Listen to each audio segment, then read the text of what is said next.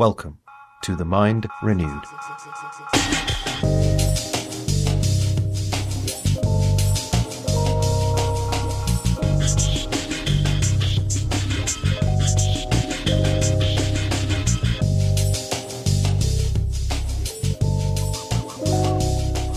They're so worried that they've got to take over down here the direction of where it's going and get a one world system together, get rid of nationalities, to get one government, one religion, so we won't have war. That's the effort of man to bring about his own salvation.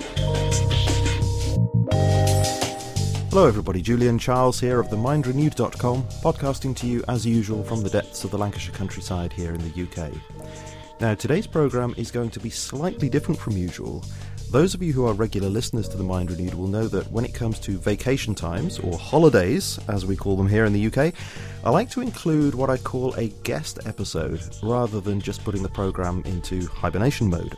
And I try to include something that I think is informative in one way or another, and which I also think deserves to be heard more widely. And this is particularly the case with today's offering. I want to share with you an article, and it's in audio form and spoken by the author, by a fellow Englishman, Antony Rotunno, who is an English teacher now living in Madrid, who runs the blog called Freethinker75. And you can find that at contrafib.blogspot.co.uk. And I won't spell that out because the details will be there in the show notes at the Mind Renewed website. And the article is particularly interesting to me because it concerns a theme that we've been looking at for some time on the programme, and that's the theme of conspiracy theory or conspiracy theorising. And indeed the title of this piece is Conspiracy Theory, a Powerful Phrase. Now let me just give you a little bit of context for this. Several weeks ago, Antony contacted me through the voicemail page at The Mind Renewed, really just to share some thoughts and to ask a few questions. But as our conversation developed over a number of weeks, he mentioned this piece on his blog, which he said that he thought I might be interested in and that listeners to The Mind Renewed might be interested in. And he also produced an audio version, he said. So I was intrigued and I went and listened to this recording. And I have to say that I thought it was so well argued and well put together that I thought it really does deserve to reach a wider audience. So we're going to listen to it in a few moments. Now, having said that, let me be absolutely clear that I can't vouch for every single thing that Antony says in this article. I haven't the time to follow up on all the details that are presented here. And anyway, I don't really think that it's a reasonable thing to expect me to do that with any of the guest material that I present here. I'm simply sharing something with you that I think deserves attention. So if anyone wants to enter into a discussion about anything that Antony says in this piece, please do contact him directly. He's actually very keen for a conversation to take place, and a way of contacting him will be included in the show notes. But what I will say is that insofar as what he says coincides with my own knowledge in the various areas that he talks about, I do find myself pretty much in agreement with him. Before we get going with this, I need to say that there will be no podcast next week. Those few days running up to the Easter weekend are going to be absolutely full of family-related activities for me, so there will be a complete break next week. And, of course, during that break, if you haven't yet heard Dr. Gary Habermas's interview with us on the resurrection, then that's the ideal time to hear it. And, I suppose Easter Sunday itself will be the most ideal time, so if you haven't heard that, please do go and hear that. As I say, no podcast next week, but in the following week, the week of the 20th to the 26th of April, we'll be starting up again for the summer term, and that will be an interview with Vince McCann of Spotlight Ministries, who came on the show last year to share his dramatic testimony. Well, this time Vince will be joining us to talk about the dangers of getting involved in occult practices, many of which can seem, of course, fairly innocuous on the surface, but which can be really quite dangerous for us. And also to discuss how Christians and the gospel itself are increasingly coming under attack in our secularized culture. So as I say, no podcast next week, then we restart in the week of the 20th to the 26th of April.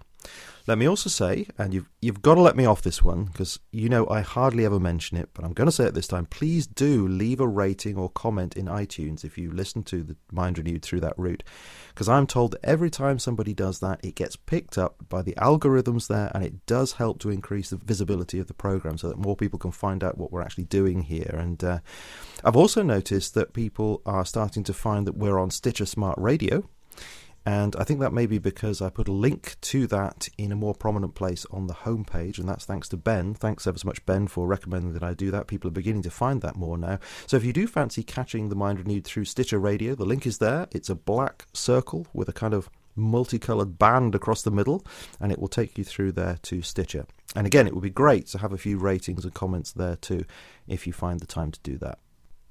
And one other thing I wanted to mention, and that is that I've had a number of people now ask me for transcripts of various interviews, and of course we don't have any at the moment. I don't have the time to do it myself at present, and I don't have the resources to pay anybody to do it.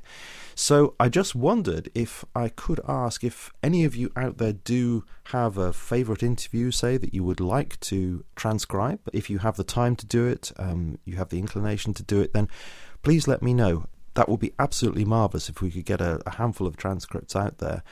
But what I would say is, if you are able to do that, don't just do it and send it to me, because we might get 3 or 4 of the same one. So please, if you do have the opportunity to transcribe an interview that you found particularly helpful and you think would be helpful for other people, do let me know, and we can go from there. That would be absolutely great if we could start getting some transcripts up on the website.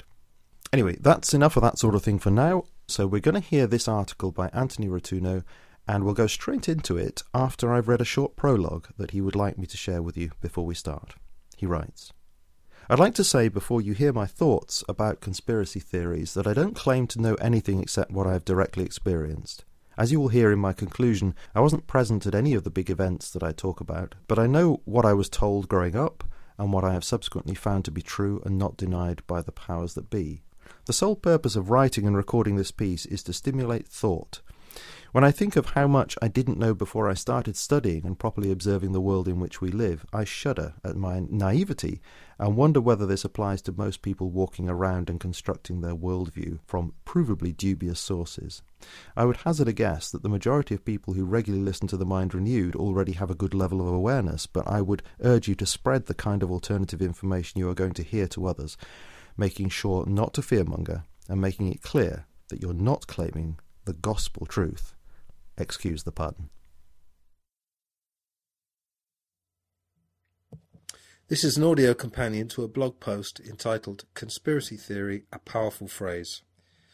Now, the main inspirations for this blog post were the podcast entitled The C Word by James Corbett of thecorbettreport.com, interviews by James and Julian Charles of the Mind Renewed podcast with Barry Zwicker, who is mentioned a number of times in the piece, and also Rob Ager, that's Ager's presentation called How to Make Sense of Conspiracy Theories, and Rob's website is collativelearning.com. This piece has been in the offing for a while, but now happens to have been written in Madrid a few weeks after the 10th anniversary of the Madrid bombings, perpetrated on the Cercanías train system in that city. That particular event is not referenced, but others of its kind will be in the examination of a weaponized piece of language which has a profound effect on how important criminal events and behaviour are viewed. In fact, it is the bane of an entire movement, called variously the alternative movement or the alternative media. In my various posts, I seem to be using this phrase a lot recently, and I'm using it just to alert people to the fact of how powerful it is and how it's very cleverly been introduced, as you'll see when I read my post, into the lexicon in order to prevent certain discussions and certain information being presented. Introduction. 2 friends, who we'll call James and Bill, are having a conversation. They've been friends for a while and tend to agree on most things in terms of their general worldview. However, James has recently been finding lots of information, a large part of which is in the public record but didn't seem to appear on the news or in the newspaper, that seems to contradict the view of the world that they've both always believed was the real one. James: "Hey Bill, did you know that on 9/11 there was a third tower called WTC-7 which wasn't hit by any planes but which collapsed at freefall speed about 7 hours after the planes hit the other towers? And did you know that the collapse of the 2 main towers, WTC-1 and 2, was totally inconsistent with any previous collapse of buildings? And that Osama bin Laden was never officially wanted for that crime? And that the hole in the Pentagon was too small for the plane that was supposed to have gone through it? I never knew all this, but it's pretty interesting, isn't it?" James is an open-minded person who's never really looked for this kind of information before and stumbled across it via a colleague at work. He was a little embarrassed and kept it to himself while he did more research on this and other topics. He's never been an extremist of any kind and is a level-headed and rather cautious person who tends to check facts before believing anything fully. He recently found and read Andy Thomas's book, The Truth Agenda, and found it a very reasonable book that simply presented evidence that a great many things that we've always believed may in fact be at least partly false. The official story of 9/11 itself seems to have up to 50 anomalies that may not mean a great deal in isolation, but put together seem to present a lot to ponder. James has suddenly started to wonder why everyone on TB News seemed to know that it was Osama bin Laden who did it almost immediately. And when was the official investigation? It started a year after the event and seemed to only happen because of pressure from a group of ladies nicknamed the Jersey Girls, who all lost loved ones in the attack. And James has found quotes from members of the 9/11 Commission who appeared to say that the investigation was, quote, set up to fail. And didn't President Bush and Vice President Cheney only agree to see the Commission together and off the record? Why, if their story was so obviously true? James has also found out that bin Laden worked for the CIA in the 1980s and that his family were major investors in an oil company that the Bush family owned, called Arbusto. Not only that, but George H.W. Bush, the president from 1988 to 1992, met with Osama bin Laden's brother on the morning of September 11, 2001, and members of bin Laden's family were safely flown out of the US while commercial planes were grounded after the attack that one of their family was supposedly responsible for. It's true that some of the family claimed to have disowned Osama a while back, but even so, this is a pretty big revelation that was revealed fairly soon after the attacks themselves. In the 3 months or so that James has been aware of this alternative information, he's experienced periods of anger and despair before deciding to accept it and devote time to seeing whether there may be more that he was previously totally unaware of. James doesn't have to wait long for Bill's response, which appears to be automatic, as if he didn't even need time to process the information he was being given. Bill: "Oh, that's just conspiracy theory," said with rolling eyes. James: "No, I can send you the links if you want. There are published articles that confirm a lot of this information. Some of it's never been denied." Bill: "Why would I waste my time? And why would you? Those people are crazy." James: "Well, how about this? One day before September 11th, 2001, Donald Rumsfeld, then Secretary of Defense, announced a war on bureaucracy in a Department of Defense article which stated that the Pentagon couldn't account for $2.3 trillion, the same amount as the entire annual federal budget for that year. And the Budget Analyst Office, which was working on trying to find this money, was one of the departments hit by the plane which apparently hit the Pentagon." James decides not to tell his friend that he has also discovered that this plane was supposedly flown by Hani Hanjour, of whom more needs to be said. 3 weeks earlier, Hanjour had attempted to rent a Cessna, a small single-engine plane. He was ordered to take a chaperone test flight before rental was approved. He'd failed miserably, and in the instructor's words, it was like he had hardly ever driven a car. He could not fly at all. This same Hanjour, who was a below-average height and build, supposedly fought his way into the cockpit of Flight 77 on 9/11 and wrestled control of the plane from a 6'4" former Marine combat fighter pilot, Charles Burlingham, and his co-pilot. He then took control of the bewildering array of gadgets and devices of a Boeing 757 instrument panel and managed to quickly interpret its heading, ground track, altitude and airspeed, seemingly without any help from ground control or air traffic controllers. He then turned the plane around and set course for Washington, D.C. He successfully entered the most restricted airspace in the world without eliciting a single military intercept and executed an incredibly precise diving turn at a rate of 360 degrees per minute while descending at 3,500 feet per minute to level off at ground level, a stunt that would press the limits of even the most experienced aviation test pilot. Even more bizarrely, this manoeuvre was performed in order to avoid hitting the east wing of the Pentagon, where all the top military brass was stationed, and instead hit the west wing, which was under renovation, scheduled for completion on September 12th, 2001. Bill: "You should get out more, mate. Never thought my friend would become a conspiracy theorist." Bill's tone is slightly sneering, very unlike him, as if he has had some kind of allergic reaction to what his friend has said. He usually considers things he hears in general conversation, but on this occasion seems to not need to do so. James knows that if he actually asked Bill why he thought it was Osama bin Laden who planned the 9/11 attacks, other than the fact that I saw it on the TV, so it must be true, his friend would have no answer and an awkward silence would ensue. Being a nice guy, James declines to do this. He could have also picked his friend up on his comment about getting out more, implying that it's geeky and uncool to do research and spend time alone, engrossed in something. Presumably this comment could have been made to Albert Einstein and other scientists who have made discoveries that have revolutionised our world by spending long hours inside, labouring to an unhealthy degree in order to complete a task. And there ends the conversation. Bill seems unmoved by what his friend has said, and the phrases conspiracy theory and conspiracy theorist have been enough to totally disregard clear evidence, of which there is plenty more. James muses that the terms left and right serve a similar purpose in political debates, and that the recent presidential debates didn't seem to address the US's monumental military spending or their dubious support of Israel, or really address anything at all other than familiar arguments about tax rates, the economy, gay rights and abortion. James has also read of the existence of the Commission on Presidential Debates, jointly controlled by the Republicans and Democrats, which lays out precisely what can and can't be brought up in said debates, and in 2012 was found to have secretly colluded with the Obama and Romney campaigns by informing them of the debate topics in advance. It seems to James that important questions are never really asked or pursued particularly hard. Mainstream reporting never quite gets to the heart of the matter and is best described by Dan Carlin in his podcast Common Sense as, quote, like going to a rock concert given by a famous guitarist where the music sounds like a 5-year-old child banging away on the instrument and the guitarist never plays the song we were expecting to hear, but the review the next day simply talks about how masterfully the artist took the stage and how confidently they held the instrument and plucked the strings and how they made a wonderful one-on-one connection with the audience. James remembers reading in Alice's Adventures of Wonderland about the rabbit hole, and it seems to be almost bottomless.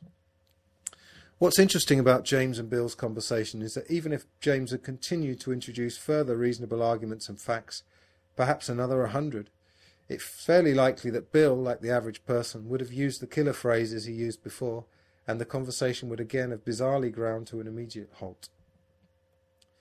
Conspiracy theory, a powerful phrase. Author Michael Parenti, speaking at Berkeley, California on the 30th anniversary of the assassination of John F. Kennedy, talks of the similar phrase conspiracy buff being used to describe the numerous reputable and serious scholars and investigators who have presented evidence that refutes the official version of that momentous event in Dallas in 1963. The word buff seems to imply a quirky person who makes a hobby of looking at these events and is a fan. Parenti notes the absence of the phrase Holocaust buff for those studying that horrific event.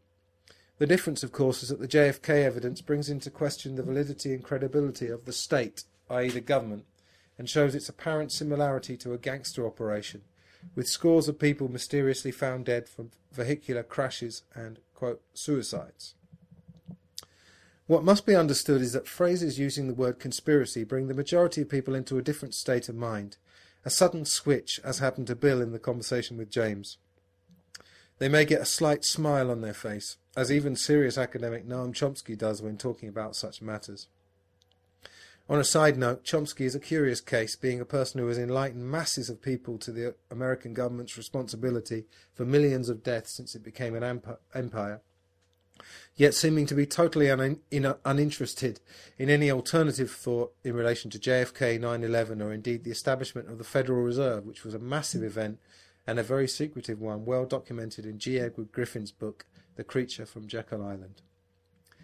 What maddens most people who suddenly, quote, awake to certain realities in this world is that the conspiracy theorist, buff, nutjob, wacko tag runs the whole gamut from conspiracies that are now believed by the majority of those polled, such as JFK, to those believed by almost nobody, such as Elvis alive, Bigfoot, Loch Ness Monster, shape-shifting reptiles.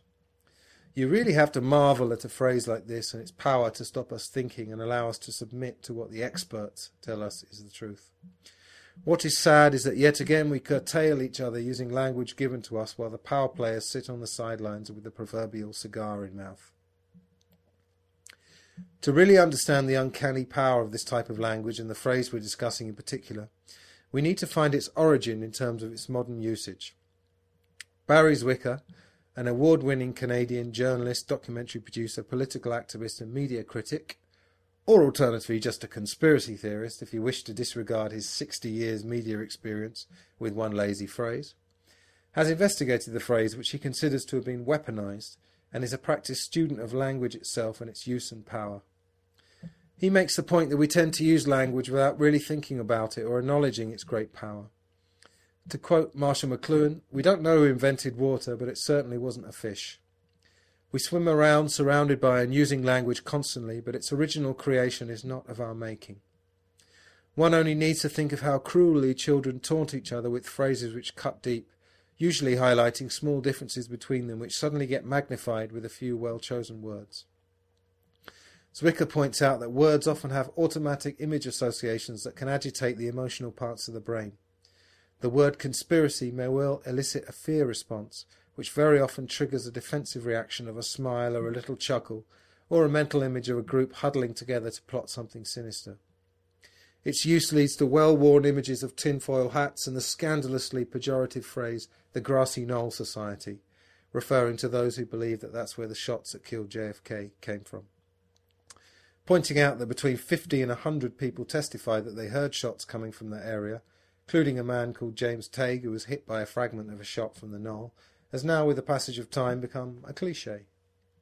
It's quite possible that many people actually do in private find some of the alternative viewpoints at least in part valid, but the fear of being labelled crazy is one of the deeper ones in the human psyche.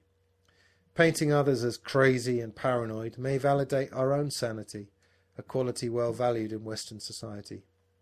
Of course, a government education and a life of exposure to mainstream media, TV and films teaches people to be suspicious of, laugh at and ultimately disregard anything below the surface and not clearly apparent, despite the fact that around 90% of our brain function happens beneath the conscious state. Hence, the instinct for extremely intelligent people to suddenly stop reasoning and enact an instant prejudice could be essentially based, like many actions, on deep-seated fear. Of course, another barrier is the difficulty for adults to believe that they've been either duped, conditioned, brainwashed, or even influenced. Other phrases such as secret CIA plot and government lies are also written off nowadays by many, purely through their continual use over the years. You might want to wonder why these phrases are used so much. Could it be because of the CIA's numerous secret plotting and the government's now default position of lying? The aforementioned CIA is where the origin of the pejorative use of the phrases conspiracy theory and conspiracy theorist is to be found. In a nutshell, by the late 1960s there were already a reasonable number of people who were raising doubts about the Warren Commission's conclusions about John F. Kennedy's murder. Enough, in fact, to warrant a television debate on it. The agency's propaganda arm came up with the idea of instructing its media assets, such as book reviewers and publishers, to start using the phrases we're discussing in order to marginalise JFK skeptics. CIA document 1035/960, titled Concerning Criticism of the Warren Report and dated 4/1/67, that's April the 1st, 1967, alludes to this and the particular tactics used to stop dissent and, quote, trend of opinion which is a matter of concern to the US government, including our organisation. A 1967 poll found that 46% of the US population doubted that Lee Harvey Oswald had acted alone in Kennedy's murder, a number which has increased substantially in the intervening years. And the document expressed concern that, quote, efforts to impugn the rectitude and wisdom of the Warren Commission members cast doubt on the whole leadership of American society. This document was characterised under PSYOPs, psychological operations, and its deliberate intention is clear.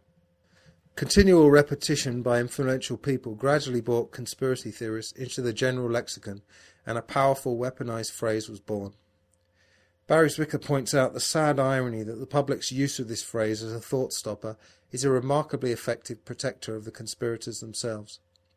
There is a link here to the phrase crime stop as used in Chapter 17 of 1984 by George Orwell, and defined as, paraphrase, the faculty of stopping short as though by instinct at the threshold of any dangerous thought, including the power of not grasping analogies, failing to perceive logical errors, failing to understand the simplest of arguments if they don't adhere to the program norm, and of being bored or repelled by any train of thought which could potentially lead in a subversive direction. Crime stop is protective stupidity. Stupidity in this case, incidentally, is meant not as a criticism of a person's natural faculties, but rather as a self-dumbing down of one's thoughts. Following on from the 1967 document, Operation Mockingbird was a CIA plan to influence media reporting by placing operatives inside the more powerful news institutions. It is one of myriad examples of how the news we receive, which ultimately comes from literally a handful of large corporations, can never be unfiltered. The link at the bottom of this post comes from the generally establishment-friendly Wikipedia, so it's either true or they were having a quirky conspiracy buff day on the day it was written. It must be remembered that broadcasters are dependent on government licenses and newspapers on advertising subsidies, so the idea that what we receive, or what we are fed, can be guaranteed to be exactly what's happened is naive, to say the least. As an example of the advertising subsidies issue, in 2003 Michael Meacher MP, a former member of the Blair administration who resigned in protest against the illegal invasion of Iraq, wrote an article in the London Guardian called "The War on Terrorism is Bogus," containing facts that would be popularly considered to be subversive. It's reckoned that the newspaper lost up to £1 million in advertising revenue due to publishing said article, and an advertising boycott was threatened, the thing that newspapers and TV producers most fear. So the stakes are high. For more officially recognised and admitted conspiratorial behaviour, it might be worth investigating Operation Northwoods and the Gulf of Tonkin incident before letting the defensive instinct take over and be a thought stopper. Another good example of the power of certain phrases when used in the media, in this case the phenomenon of nicknames, to change opinions and create certain images, is the case of Jerry Brown, former governor of California, who ran against Bill Clinton for the US presidency in the early 1990s. Brown had been revolutionary, pushing hard for labour rights for farm workers to protect them from agri-industrial poisons, funding large wind energy projects along the length of California and introducing satellite conference calls in that state in order to save the time and money needed for state legislators to fly in every time they wanted to meet. The corporate interests he threatened needed to divorce this man of the people, this man of vision, from the people he served so well. What did they do? They called him Governor Moonbeam, in reference to the satellite phone system he pioneered. The name caught on, and along with some media character assassination, it was enough to make him a figure of fun and divert attention away from his intentions to actually implement the policies that are supposedly part of the American dream, now often referred to by members of the public as the American myth. For the record, Brown's conference call idea is now standard practice. Nicknames are particularly effective because of the association with school days and the clear and lasting memories they invoke. Ron Paul, who is essentially a libertarian but who ran as a Republican in the 2012 presidential race in order to give himself some chance of joining the debates, was clearly subject to a media blackout and was dubbed Dr. No, a reference to his former profession as a physician and his non-interventionist policy regarding America's foreign policy. The word chicken is regularly applied to politicians opposing wars, which are usually illegal and happen due to the president's special powers in such situations. Even the word truth has been branded with a negative connotation following the rise of the 9/11 truth movement. As one documentary about the true face of the media put it, Orwell rolls in his grave. The normative, literal meaning of the phrase conspiracy theory varies from dictionary to dictionary, but generally relates to covert actions by a group of people, often but not always in positions of power. Careful examination of our own general beliefs will lead to the conclusion that we are all, in fact, conspiracy theorists, particularly if the apparent theory has been rubber-stamped by the mainstream media, who we all say we don't believe, but which remains most people's source for a general version of events. If you had suggested to the majority of people before June 2013 that the government was monitoring the communications of normal citizens, as well as being involved in all manner of other clandestine Orwellian surveillance programs, you would have probably been immediately tagged with the conspiracy theorist label. Edward Snowden's revelations, started in that month, were a good example, and not the first by any means, of a category known as conspiracy theories that turned out to be true, of which there will be more later. Considering that Osama bin Laden was never officially wanted for the crime of 9/11, before his apparent murder by Navy SEALs, an absurd, ever-changing narrative that should have raised alarm bells to anyone inclined to think about it, then the general belief that he and his 19 martyrs carried it out is in itself a conspiracy theory, but one now officially true and destined to grace Wikipedia and the question cards of Trivial Pursuit forever. What about detectives who often posit theories about conspiracies in the course of their investigations? And what about the general belief held by most that advertisers get together to devise techniques of persuasion to coerce customers into buying things they usually don't need, using money they don't even have in the form of credit?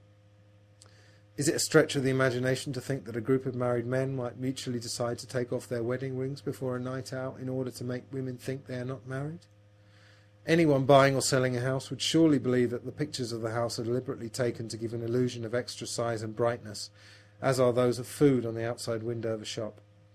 The salesman who cold calls at them on the phone or at the door is viewed as a pest, because in our mind we think that we're going to be subject to sales tactics, standard in the industry and devised by more than one person, relating to products we wouldn't voluntarily be interested in. What about the additives proved to be added to cigarettes to make them more addictive, or as shown in the film The Insider? Most of us don't know what exactly happens with political lobbies, but we could reasonably theorise that some kind of covert talk ensues in order to achieve political aims that don't always extol the virtues of truth and justice. Each of the above is a conspiracy theory until one actually sees it with one's own eyes. Being from the West, I have observed clearly that Western governments, for example those of the US and the UK, have no problem believing that rival governments, such as those of Russia and the former Soviet Union, are capable of false flag terrorism and communist plots, the fear of which were major components in keeping the Cold War going, but that the idea of Western powers doing the same is just conspiracy theory. This is known to critics of the US establishment as American exceptionalism, and no doubt the same bias applies on the other side of the world. The manipulation of language in the terms terrorist and freedom fighter to describe essentially the same act is another clear indication of this bias and the subjective nature of language. Conspiracies exist in our society every day, socially, commercially and politically. Considering the twin facts that humans are social and tribal beings, and that the system is based on the necessity for competition, it would be almost impossible for this not to be the case. Courtrooms around the world are filled every day by individuals, corporations and governments accusing one another of various conspiracies, such as conspiracy to commit fraud, to embezzle, to deceive or to murder. Can you imagine if lawyers could stop an argument or get a case dismissed instantly by simply calling their opponent a conspiracy theorist? Some conspiracy theories are true and some are false, and each should be judged on its own merits. It is oftentimes essential, such as in wars or in big business, to theorise about what the enemy may or may not be doing in order to anticipate and counter their moves. And in some cases this can be used to bring down clearly damaging regimes, such as the Nazis. Pamphlets informing citizens of the corrupt and harmful nature of their rulers and warning of possible dangers, which were in essence conspiracy theories, were used in the French and American revolutions to positive effect. Paranoia, even when appearing to be justified, is another word with powerful connotations when used pejoratively. When ruling institutions are found to be engaging in behaviour unhealthy for those that they are apparently existing to serve, conspiracy theories will abound. Even if some are exaggerated or false, they still serve a general purpose of informing the ordinary person, the 99% if you will, of the general nature of their rulers and the need for some kind of awareness and general reform. Playing the numbers game, when you find on the 9/11 Truth website the article "The 40 Main Reasons to Doubt the Official Version of 9/11" and see the research that's been done and the books written, the probability that all of the anomalies presented can be easily explained away seems highly unlikely. And the list of arguable points is useful as a reference point for stumbling upon the elusive truth. The reality, of course, is that majority are not even deemed worthy of consideration, which is where the magic phrase comes in very handy as a thought stopper. So it's not the literal phrase itself, but its modern connotation and, of course, a host of subconscious and unconscious factors that trigger a very specific response of dismissal. We have seen how our character Bill reacted to James's apparent conspiracy theory, which, of course, was in part established conspiracy fact, but more dangerous to those who will do serious research, but all in the name of debunking anything that hints at a kind of conspiracy. One of these people is a gentleman called Brian Dunning, who runs the weekly podcast Skeptoid. No doubt Dunning is right about a lot of his scepticism regarding pseudoscience, but his narrowly defined aversion to conspiracy theories was well exposed on the Joe Rogan podcast. Rogan later made a very salient point that a lot of instant and smug dismissals happen on mainstream television, where short segments are constantly interrupted by commercials. So a lot of deep and impressive real-life conspiracy research can be ridiculed without being properly examined. Rogan's podcasts, in contrast, usually clock in around the 3-hour mark, so there's plenty of time for proper scrutiny. Rogan, I personally felt, could have pushed Dunning more and really flattened his short-sightedness, but like our character James, Joe Rogan is a pretty nice guy. Joe made the point that if you believe that 9/11 happened, you believe in conspiracies. He confronted Dunning with apparent conspiracy theories that turned out to be true, at which point Dunning claimed that these weren't conspiracy theories, but fact. Rogan also made the point that the government has been proven to lie pretty much constantly, so believing in the standard versions of events means believing in a proven liar. Dunning's response was a vague differentiation between a standard and official narrative, distancing himself from appearing to follow the government line while acknowledging that the version we are given by the mainstream media very often comes from government sources. What he decides is a conspiracy theory is basically anything which is hard to prove and implicates Western powers. Rogan's gentle and polite probing eventually uncovered the fact that Dunning had once been a believer in non-mainstream theories, but had found one or more to be false, and so had completely gone the opposite way to instant dismissal of all of them. Skepticism is very often healthy, but is not the same as dismissal. Aren't the military-industrial complex worthy of Dunning's skepticism?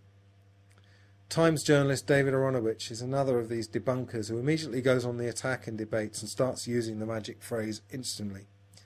His anger and righteous indignation are quite convincing up to a point, but under examination, when confronted with, for example, with the testimony of William Rodriguez, the janitor at the World Trade Center who was originally given multiple medals for heroism for helping to evacuate survivors, but was later ostracized for his claims that he heard explosions going off in the North Tower before Flight 11 hit, he had nothing to offer but that Rodriguez is wrong. Aronowitz's book Voodoo Mysteries, along with Among the Truthers, written by Canadian journalist Jonathan Kay, both start with the premise of a group of eccentric misfits who all seem to be allied together in their whacking ideas, which in Kay's charitable estimation sometimes have a grain of truth.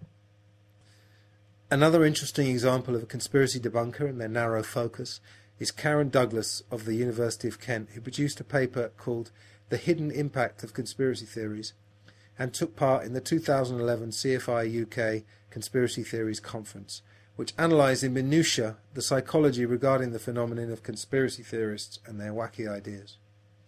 It's worth watching her presentation at this conference, along with that of Ian Crane in rebuttal, to see who seemed more interested in presenting evidence rather than disseminating explanations designed to discourage and play down the validity of actual investigation.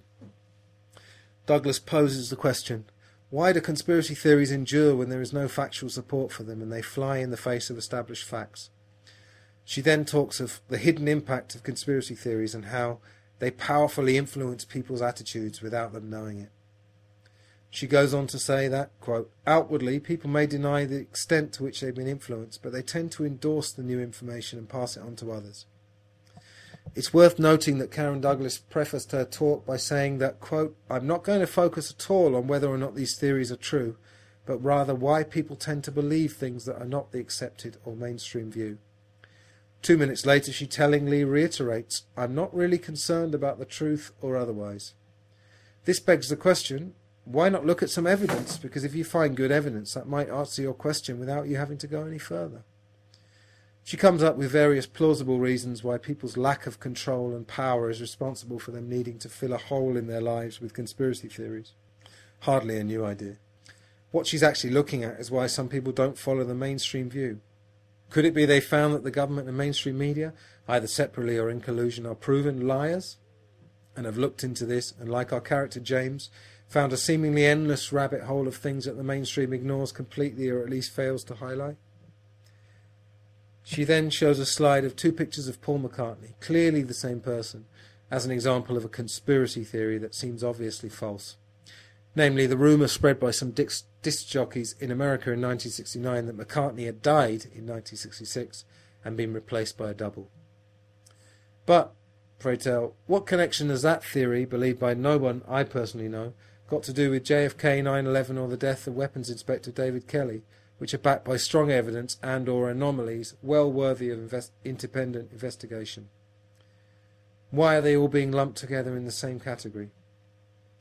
Filmmaker Rob Ager suggests that Karen Douglas's work actually shows the hidden power of personal opinion in creating a conclusion not based on actual objective research of the, quote, conspiracy theory in question. Upon reading Douglas's words, I would say there's an uncanny accuracy to them if you substitute conspiracy theory for the hidden power of an average upbringing based on compulsory education, including a fully mainstream view of history and indoctrination by media and general societal norms. Not as catchy, perhaps, but a decent explanation for the curious lack of questioning by the populace, and their general assumption that the powers that be are looking out for them and that the corporate media is basically telling them the truth. Does Karen Douglas know that her work, although perhaps objective within its scope, is missing a huge point? And is the hidden power of hers and society's fears that certain things might turn out to be true driving the default position of her and most others? At the Conspiracy Theories Conference, Ian R. Crane took the stage with a presentation entitled Conspiracy Theory versus Deep Geopolitics, which saliently commented on the preceding speakers, who had engaged in general academic research obsessed with psychologizing the phenomenon without once looking at the research angle. After running through a few pieces of evidence that most may not have seen and discussing the work of some credible researchers, he then brought on Tony Farrell, 17-year Principal Intelligence Analyst for Yorkshire Police, who was dismissed after questioning 9/11 and the 7/7 attacks in London in 2005. After being advised to proceed directly to occupational health to have his sanity tested, Farrell was dismissed from his job and quickly ostracised from the establishment he'd served for nearly 2 decades. Ian Crane represented Farrell and at the tribunal stated that, quote, nobody, not an analyst, a manager, nor a member of the disciplinary panel, spent any time investigating the evidence that underpins Mr. Farrell's changed position on the strategic threat associated with the terror domain. There is absolutely no evidence that anyone considered any evidence before concluding that Mr. Farrell's views were outlandish. Once again we see the trademark intellectual laziness, the allergic reaction to challenging of the official view, and the allusion to lack of mental health. As Mr. Farrell was being fired, the chief financial officer, who was the dismissing officer, said to him, "You might be right, but your views are incompatible with the views of the South Yorkshire Police." Karen Douglas talked of the attraction of conspiracy theories and how they fill a hole in people's lives. Crane's counter is to ask the question of what attracted Farrell to do what he did. Was it perhaps loss of 17-year career, loss of salary, loss of index-linked pension, desire to be labelled insane, desire to be ostracised by colleagues or to become unemployable perhaps? Crane further points out research regarding the left and right brain. It's hard to argue that mainstream government education is predominantly left-brained, which has a very limited effect on thought. Betty Edwards, in her book called Drawing on the Right Side of the Brain, writes that, slight paraphrasing, the dominant left verbal hemisphere only wants enough information to categorise and recognise things. It learns to take a quick look and say, this is a cat, dog, umbrella, or conspiracy theory, without needing to analyse the information closely. Because the brain is overloaded with incoming information, one of its functions, it seems, is to screen out a large proportion of incoming perceptions. David Pedersen, Cameron Analysis, it would appear that the left logical hemisphere can be persuaded or manipulated into believing a certain belief or behaviour was logically correct. Pedersen was looking at this in respect to jobs such as working in a concentration camp, where, quote, it appears possible to carry out any form of atrocity under the cloak of it being justifiable, once this manipulation of logic has happened. One of the most affecting truisms that I've ever heard is that, quote, people will do anything if they can justify it to themselves. In our current financial system of effective work slavery, feeding and clothing one's family is often enough justification fueled by misplaced beliefs, which are themselves fostered by subtle long-term brainwashing and indoctrination from the day of birth. This would explain the institutional denial of South Yorkshire Police to even look at Tony Farrell's position with any kind of critical eye.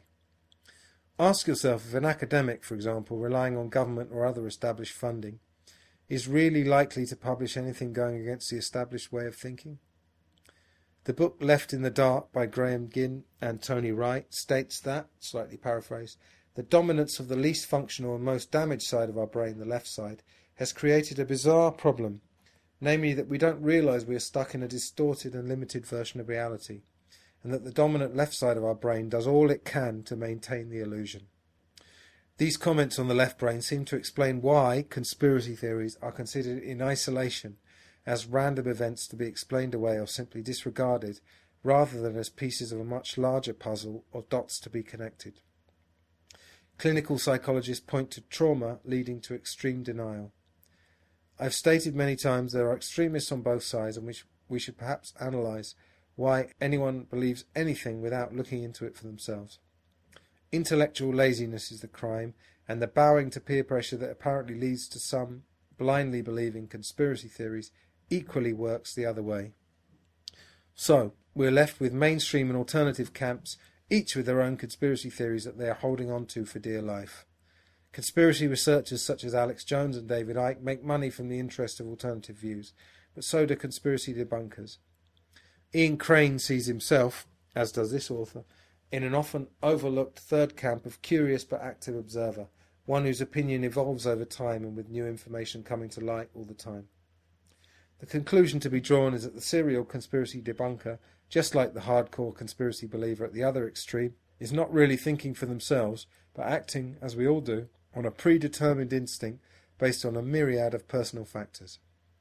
Maybe conspiracy theories is actually a backhanded compliment, implying a person who questions things and thinks, just as communist, at the height of the Cold War, seemed to become an extremely broad phrase applicable to anyone around the American establishment with progressive thoughts and ideas.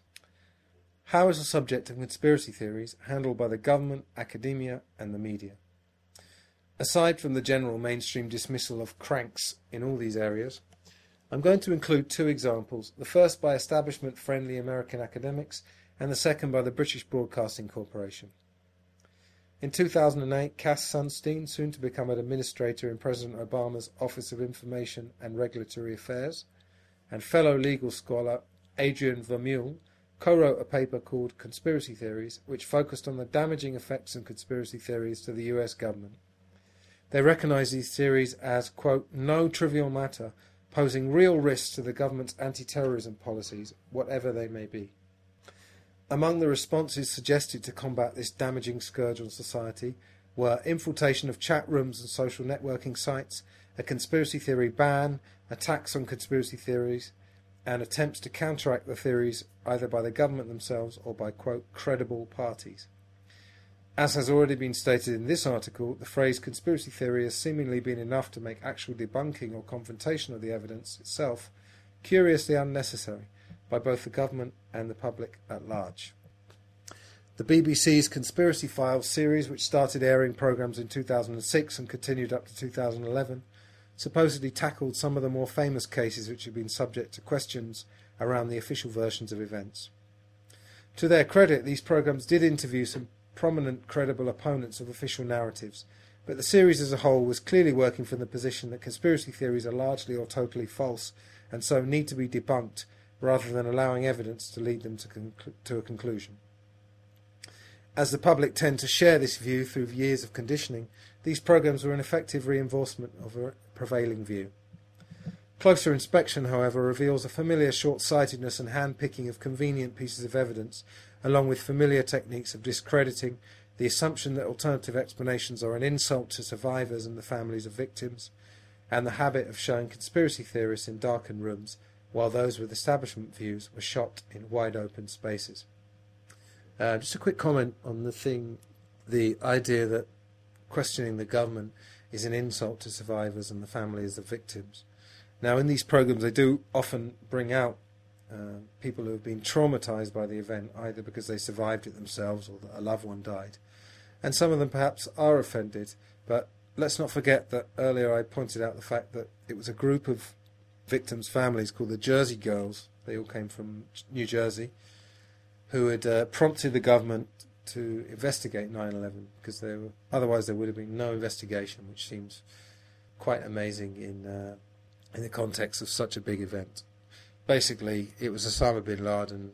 It was confirmed on the television. Case closed.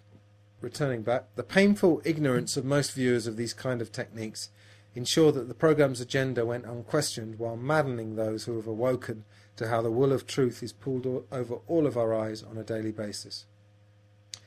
The accompanying conspiracy road trip programmes and mainstream reporting and reviews of them confirmed in this author's eyes the utter dishonesty on show here. As mentioned earlier, this treatment of conspiracy theories is aimed at those with a worldview that follows that governments are generally well-meaning and well-motivated, even with all the clear reported daily evidence that this is not the case. The convincing presentation of this view leads to a kind of mass cognitive dissonance in those absorbing the information, and it seems easier to believe the majority view than deal with the stress of possible ridicule and exclusion by peers and the aforementioned labelling as crazy. The Occam's razor principle says that of two equal explanations, the simpler one is the one to follow. This is still the majority worldview, but enough time I believe it won't be, and as ever there is a reliance by the establishment on enough time passing for nobody to care. Again, I have to make the point that the Occam's razor argument, one view is simpler than the other because it's been handed to you by mainstream sources. That's why it's simpler. Anything can be made simple if it's presented as a headline. And with the news cycle as it is, everything needs to be simple. Everything is black and white. Official versions tend to be fairly black and white, and that's why they're accepted. One of the reasons why they're accepted. Do you ever ask yourself why files are closed for anything from 30 years to 70 in the case of Dr. David Kelly? When talking to a friend about the US government's acknowledged shameful behaviour in Vietnam and the aforementioned fake Gulf of Tonkin incident which got them there, an intelligent friend of mine simply uttered, "Vietnam was a long time ago."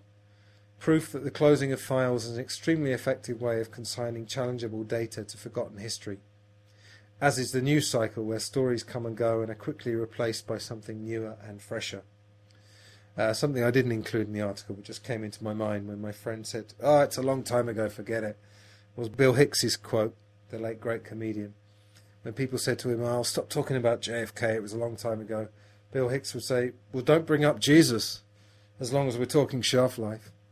Both Cass Sunstein and the BBC are also working with the assumption that America and Britain have open societies and a free press, which is only true in relative terms.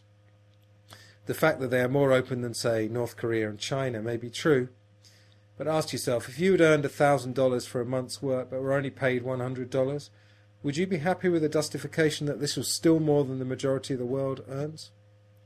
What I mean is, are you happy to be shortchanged and for your privacy to be invaded and your intelligence insulted, just because others in the world are even bigger victims than you? We've already seen that information is subject to media filters, as explained by Noam Chomsky in his book Manufacturing Consent, and the vast majority of it is now concentrated into a handful of corporations that could literally be counted on the fingers of one hand. Career newspaper editors, career academics and career politicians are not going to risk their reputations and careers, and the people that turn out to be whistleblowers are often ex-government officials who are now out of their obligations and free to pursue and disseminate previously hidden truths. Just reading what I've written there about career politicians brings another thing to mind. Apparently politicians in the past didn't actually used to have a career. They used to be not very well paid, and it was more of a public service rather than a career, and I think that's a very significant change. When you've got a career on the line, it undoubtedly changes your behaviour. Considering the control of the media, it's certainly hard to imagine a prime-time show objectively promoted and reported on by the media which looked closely at the remarkable list of curious anomalies which surround the official versions of JFK and 9/11, not to mention the category of conspiracy theories which turned out to be true, such as Operation Northwoods, the Gulf of Tonkin incident, the CIA's illegal overthrowing of democratically elected governments in countries such as Iran and Guatemala, and their support of murderous regimes and death squads in Latin America, and the obvious unprovoked assaults on Cambodia and Laos during the Vietnam War. In this author's fantasy world, where truth would supersede the vested interests that hamstring media organisations, the news that the Gulf of Tonkin incident alone was admitted to be fake. In brief, this incident was used as justification for America's full-scale intervention, invasion, occupation, you pick the word, of Vietnam. Discovered through declassified documents years after the event, would be all over the news and would shake the foundations of how society is viewed. Intelligent commentators would inform the public that in fact the whole war, as with most wars, was nothing to do with saving people, but about power and resource grabbing and huge amounts of money made from armaments sales and loans to each side to fund the conflict. People would then perhaps start to question war in general, including the current endless conflict, and the whole house of cards might come down. Of course, it would never happen like that because of the format of mainstream television that Joe Rogan astutely observed, which is to show crumbs of truth among endless fluff and trivia, with time constraints. Mature discussion and free presentation of evidence are off the table in the world of corporate mainstream information. Abby Martin, who has won high praise in alternative media circles for her show Breaking the Set on the RT network, has remarked on the remarkable irony of her having to work for a Russian-owned TV station in order to communicate true news about her country of birth, the USA. At this point, it's worth reiterating that governments have no problem believing in conspiracy theories from each other, with both seeming to feel righteous and morally superior. Certain documentaries regarding the host country's corruption are unavailable in the host country but freely available abroad, e.g. Loose Change, an extremely popular internet film regarding anomalies in the official story of 9/11, which has been shown on mainstream television in various countries. For the record, RT's reporting on the recent troubles in Ukraine has garnered criticism, and it does appear that the reporting of this event has come down to a Cold War-style propaganda war. However, the information is what counts, and though it is never good to blindly believe anything, when research appears to prove something to be true, does it always matter the original source of this information?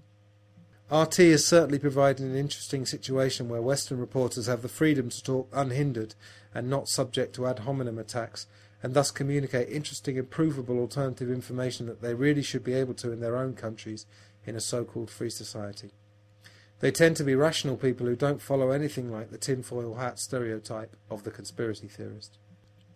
Returning back to the conspiracy theory and conspiracy theorist labels, what other terms can be used to describe the same information without the baggage attached to them? Alternative information and alternative explanation are good ones, as is Rob Ager's offering of corruption suspicion. Think about how logical it becomes to this suspicion of corruption based on easily available evidence. What about something that encompasses the fact that black operations by intelligence agencies, which routinely result in untold numbers of innocent deaths, are largely ignored or played down by the corporate media, and are more known to people as the titles of video games played by children and adults alike rather than as realities? And what I'm referring to there is the game Call of Duty Black Ops. So Black Ops is basically introduced as a phrase which is now known by many people. It means black operations, basically illegal operations which result in mass innocent death. There is in fact a term and a whole field of academic research related to such investigations. Peter Dale Scott, a Canadian former Berkeley professor, has spoken of the deep state, deep geopolitics and parapolitics, all of which refer to the multitude of complicated covert activities and secrecy which ultimately drive what happens on the surface. An easily understandable analogy is to think of what we hear on mainstream news as the presentation of a play or movie version of life, or indeed a reality show if you prefer. It appears real, but of course we never see any of the backstage shenanigans which contribute to the execution of what the audience sees.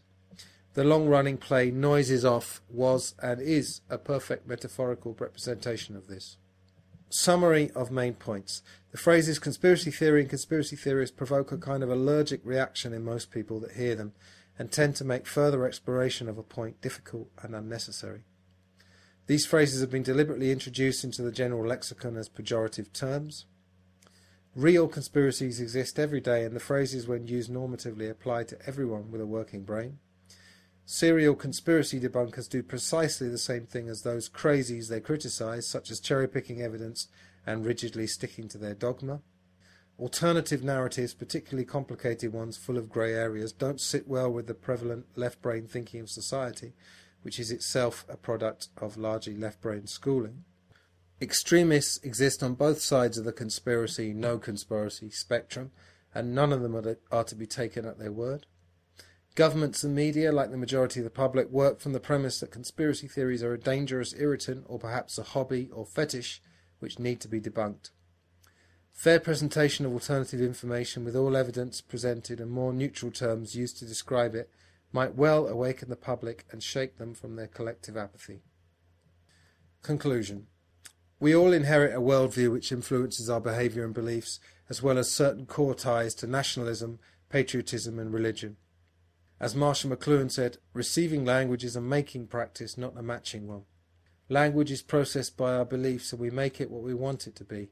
process it unconsciously in milliseconds, and so hear what we want to hear.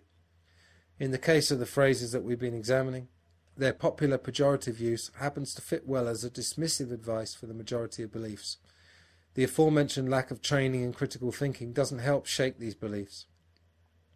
When a phrase has a connotation such as conspiracy theories that manages to get to the core of these beliefs, it is very effective at garnering a very specific reaction. Perhaps in this stressful and difficult world, it's just easier and less painful to dismiss. On the other hand, we are all potentially philosophers who can search for and find the truth no matter what the uncomfortable and painful effect can be. Next time you watch television and see the established view being challenged by Ron Paul among others, just see how quickly the phrase conspiracy theorist is used, as well as the limiting labels of left and right if all else fails. For those who do grasp what they've read here, the inevitable question comes, what can I do?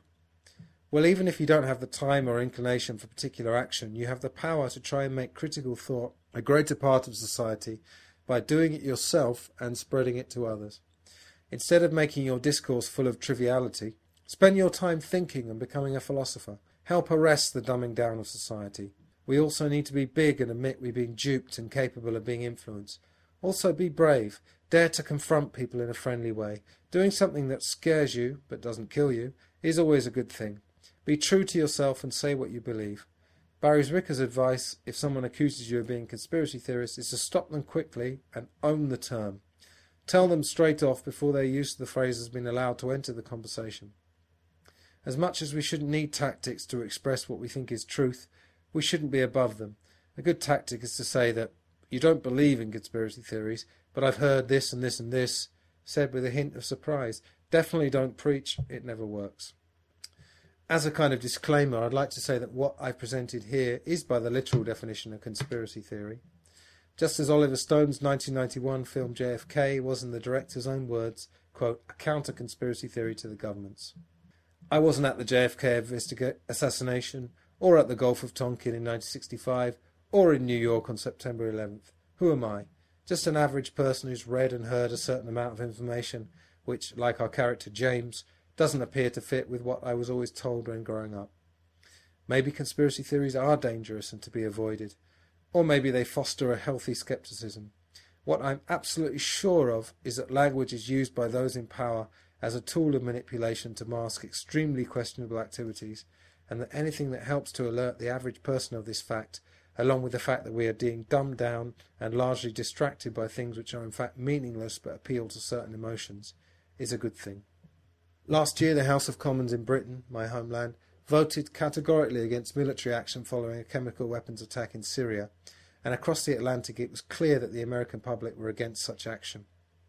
Did the non-intervention in Syria have anything to do with growing awareness of the true reality of the world we live in, helped by the alternative media and independent radio, newspapers and podcasts, and as a result of information usually regarded as conspiracy theory? That was a long question.